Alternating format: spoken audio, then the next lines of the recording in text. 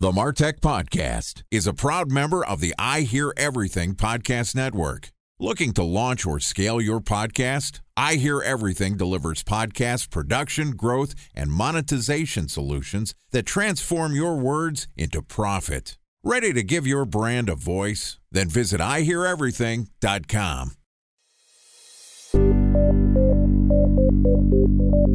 From advertising to software as a service to data. Across all of our programs and clients, we've seen a 55 to 65% open rate. Getting brands authentically integrated into content performs better than TV advertising. Typical lifespan of an article is about 24 to 36 hours. If we're reaching out to the right person with the right message and a clear call to action, then it's just a matter of timing. Welcome to the MarTech Podcast, a Ben J. Schaap LLC production. In this podcast, you'll hear the stories of world-class marketers that use technology to drive business results and achieve career success. We'll unearth the real-world experiences of some of the brightest minds in the marketing and technology space so you can learn the tools, tips, and tricks they've learned along the way. Now here's the host of the MarTech Podcast, Benjamin Shapiro. Welcome back to Voice Search Week on the MarTech Podcast. This podcast is sponsored by Knit. Knit is a dynamic ad insertion platform that allows you to reach your target audience with podcast ads on premium podcast content like CNN, Bleacher Report, and TMZ. Knit is a self-service platform with no minimum order sizes, so it's easy to test no matter the size of your business or your budget. And you can choose which shows, geographies, and keywords you want to target. I'm a Knit customer and can vouch that it's an easy and cost-efficient way to market your product or service. If you're interested in learning about Knit, click the link in our show notes or go to benjschaap.com/knit, that's K-N-I-T, to book a strategy session, and I will personally help you set up your first campaign. That's benjschaap.com/knit, K-N-I-T, to start building your audience with Knit, bringing podcast advertising to the people. That's Knit. This week, we're doing a deep dive into one of the fastest rising technologies impacting content marketers today, voice search. Each day this week, we're going to publish an episode that discusses what you need to know to build a voice-enabled marketing strategy. Joining us for Voice Search Week is Courtney Wakefield, who is a co-author of Voice Search, the new search engine. Outside of being an author, Courtney is also the head of consumer digital marketing at Children's Health Hospital, which is one of the top care facilities in the United States. So far this week, we've talked about the landscape of the voice search industry, and today we're going to turn our conversation to focus on how the major players in the voice search industry are different and who's going to win. Here's the second installment of Voice Search Week with Courtney Wakefield, author of Voice Search, the new search engine. Courtney, welcome back to the MarTech Podcast. Hey, Ben. Thanks for having me. It's great to have you back. Yesterday, we talked about the overall landscape for marketers using voice search. What's the difference between building a skill or doing your content optimization? Do you need to be building your content for in the home or for people on the go? And today, I really want to focus our conversation more on the big players that are focused on voice search. I think that there's three obvious ones. There's your Amazon Alexas, your Siri for Apple, and Google's Assistant for Google. What's the landscape look like in terms of who are the voice search providers and who are the other companies that are doing a great job and making waves in the voice search industry?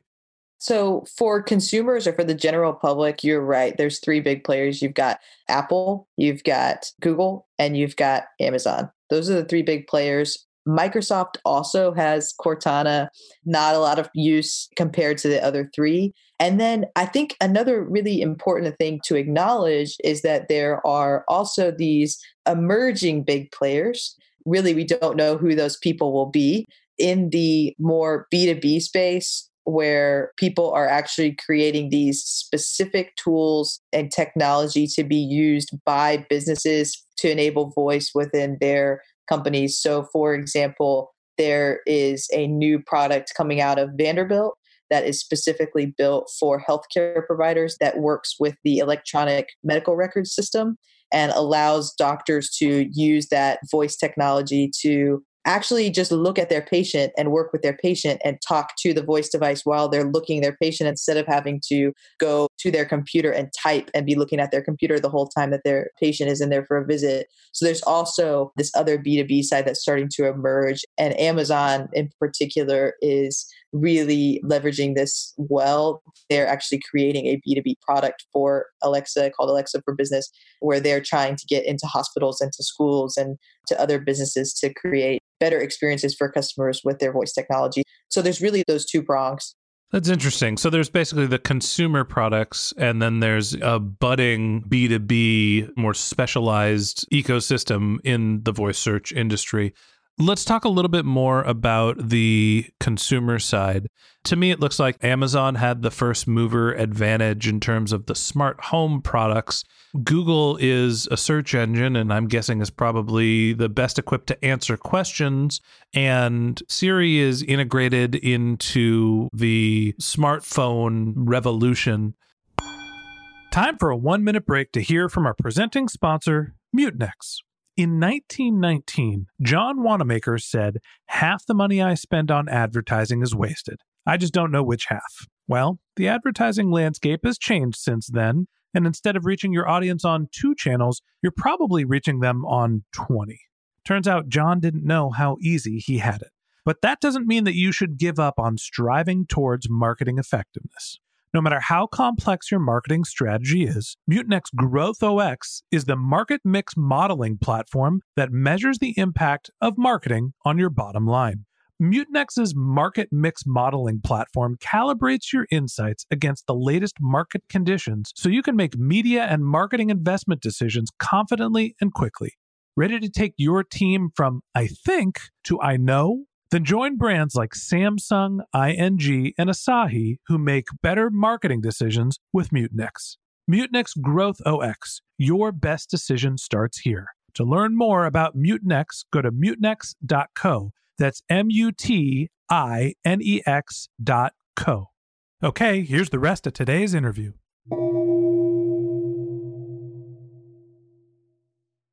A special thanks to our presenting sponsor, Mutinex. Ready to take your team from I think to I know? Then join brands like Samsung, ING, and Asahi who make better marketing decisions with Mutinex. Mutinex Growth OX, the marketing mix modeling platform that makes measuring ROI fast, easy, and cost-effective. Request a demo at mutinex.co. That's MUTINEX.co. How do you think about the difference between the three? Who's getting the most adoption? Who's going to win? It's so hard to tell right now. I think it's pretty clear that Apple is too far behind to win. They came in with Siri, but Apple HomePod really, in comparison, has been a flop. And it's really important to have that in-home piece to dominate in the market. Why do you say it's been a flop? Sales haven't been nearly what they've been for Alexa and Google Home. There's a certain market who really cares about the audio quality and the look of that product, and also sort of just the prestige of having a Apple product. But they were last to market compared to Amazon and Google. So their sales haven't been nearly what they could have been if they had been earlier to market. For example, I already had my home completely equipped with Alexa. I'm the type of person that would spend more money. If Apple had come out at the same time, I probably would have bought Apple because it would integrate with all my other products. But I didn't because they weren't first to market, and that early adopter that's willing to spend more money and is really techie, they missed out on that because now all of us have our homes filled with Alexa devices. That person already was questioning, do I switch over to Google Home? I've already got all these Alexa devices. I'm already sort of bought in. And then you add this third product and it's like, oh, forget about it. So at least for that early adopter, I think that's definitely the case. And then they just don't have either of the two major things that Amazon and Google have. So Amazon has all of that consumer data about you from all of your shopping that makes your life really easy if you're doing shopping or asking questions about products. And then the advantage that Google has is that Google has the ability to pull in all of that rich search information about us. They have our entire search history since we've been logged into Google to draw on. They have billions of searches that they have had historically to draw on in terms of like related questions that people ask. And they really understand semantics really well because of all that search data. So the type of answers that they're able to provide back are better than what you could be provided on Siri, right? Like I can't tell you how many times I've asked Siri a question and all she does is just serve up Google search results instead of giving me a real answer. That's not what people want. They want an answer back. They want to interact with this technology like it's a human. And Siri just doesn't do it as well as Amazon and Google have been able to do. I think the real reason Amazon is winning is because Amazon is leveraging the best of both worlds. They provide Google's instant answers when they need an answer to a particular question. And they also have that shopping piece and the first to market skill set. So for me, they're kind of out front right now, but I think it still remains to be seen who's going to win.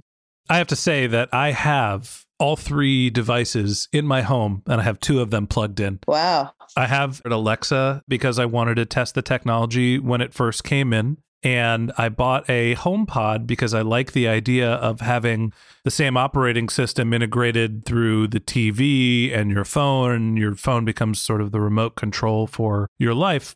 And then for the security system that we bought for the house that I'm building that's still under construction, we bought a series of Nest cams and they came with a Google Home Assistant, but I haven't plugged it in. And the truth is, my guess is my favorite of the 3 devices is going to be the Google Assistant because I think that Google as a organization has an advantage in terms of the understanding of language, sort of the semantic search component and the machine learning to be able to optimize what the right answer for your question is.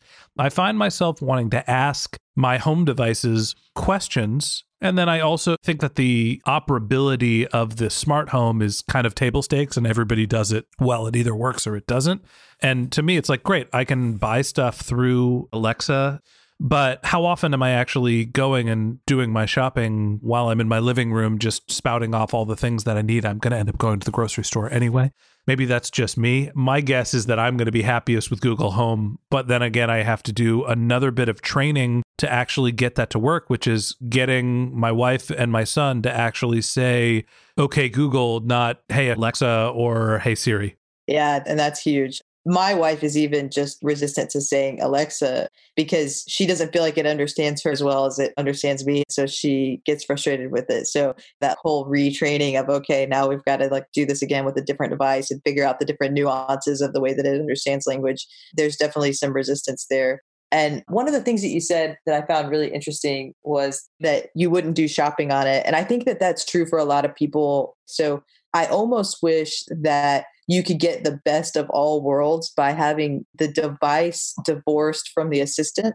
I almost wish that you could have a device that has multiple assistants on it. So you could call Alexa, you could call Google, you could call Siri, depending on what you need it to do. I mean, it would all come from one device. I'm sure there's somebody out there who's working on a technology to do that, but there's definitely going to be some resistance from these big 3 to integrating their technology all into one place. Yeah, I saw today that there was an article launched that the Google Assistant app for iOS, you can create a shortcut where you say, hey Siri, okay Google, and it asks Google the question. You have to do some setup, but you could basically daisy chain them and have your iPhone answer. Oh, interesting. I think that's the one thing that Apple has done the best is, maybe it's just me because I am an iOS device user. It's like I have my phone with me and I might have my AirPods in or my iPhone, or if I'm at home, my HomePod. Either way, I have the same command wherever I'm going, as opposed to with Alexa, I don't use an Alexa phone. I don't have an Android, although I'm sure there's millions, maybe even billions of people that do. But to me, the integrated operating system is something that I think will, over time, become more important. But I think that Apple has a distinct advantage there as well, even though the product is probably 3rd in terms of functionality right now. I agree with you on that. I think it remains to be seen who's going to be the winner. We're in baby stages. The maturity level of this technology, and even in the way that we use it, is so low. If you had asked who was going to win in the mobile space 20 years ago, 15 years ago, you would have said Nokia. You never would have said Apple. So I think it's a mistake to say who the winner is going to be now. So it'll be really interesting over the next 15 or 20 years to look back at this podcast and say, oh, we were so wrong. Hey, I was a Motorola Razr flip phone guy. I would have bet the house on Motorola, but then again, that's why I don't bet on tech stocks all that much. Yeah, no kidding. Any other players that you think, or any other advice on how we should think about who are the major players and what they're doing in the industry for voice search? Those are definitely the big three. If you pay attention to Amazon, Google, and Apple, you're going to know what's going on. There's other players in terms of just folks that are sort of thought leaders on this technology.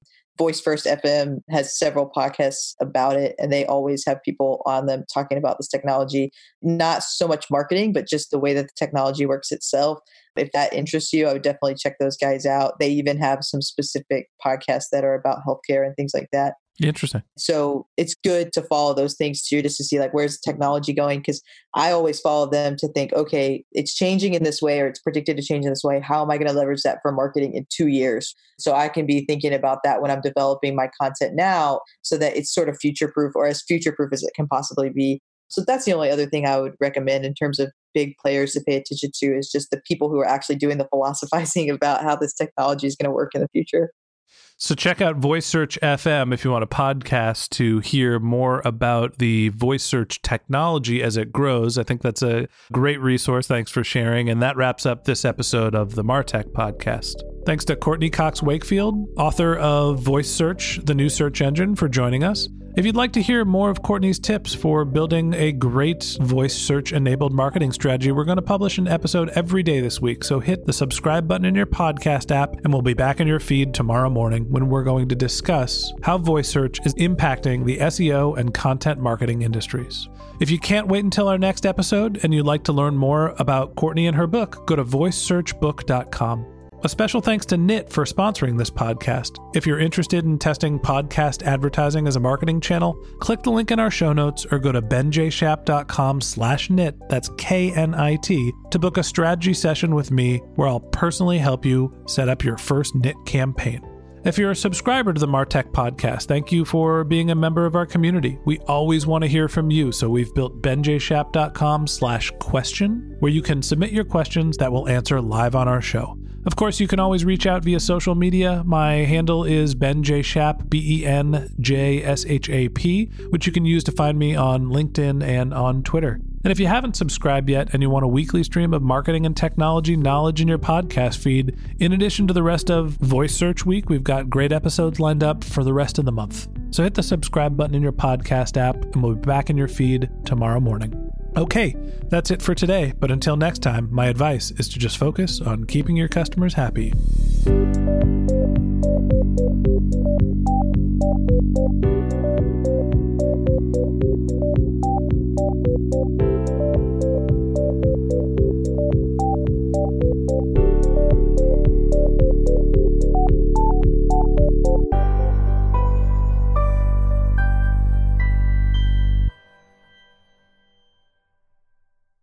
Thanks for listening to the MarTech Podcast, an I Hear Everything production. Looking to launch or scale a podcast like this one for your brand? Then visit iheareverything.com.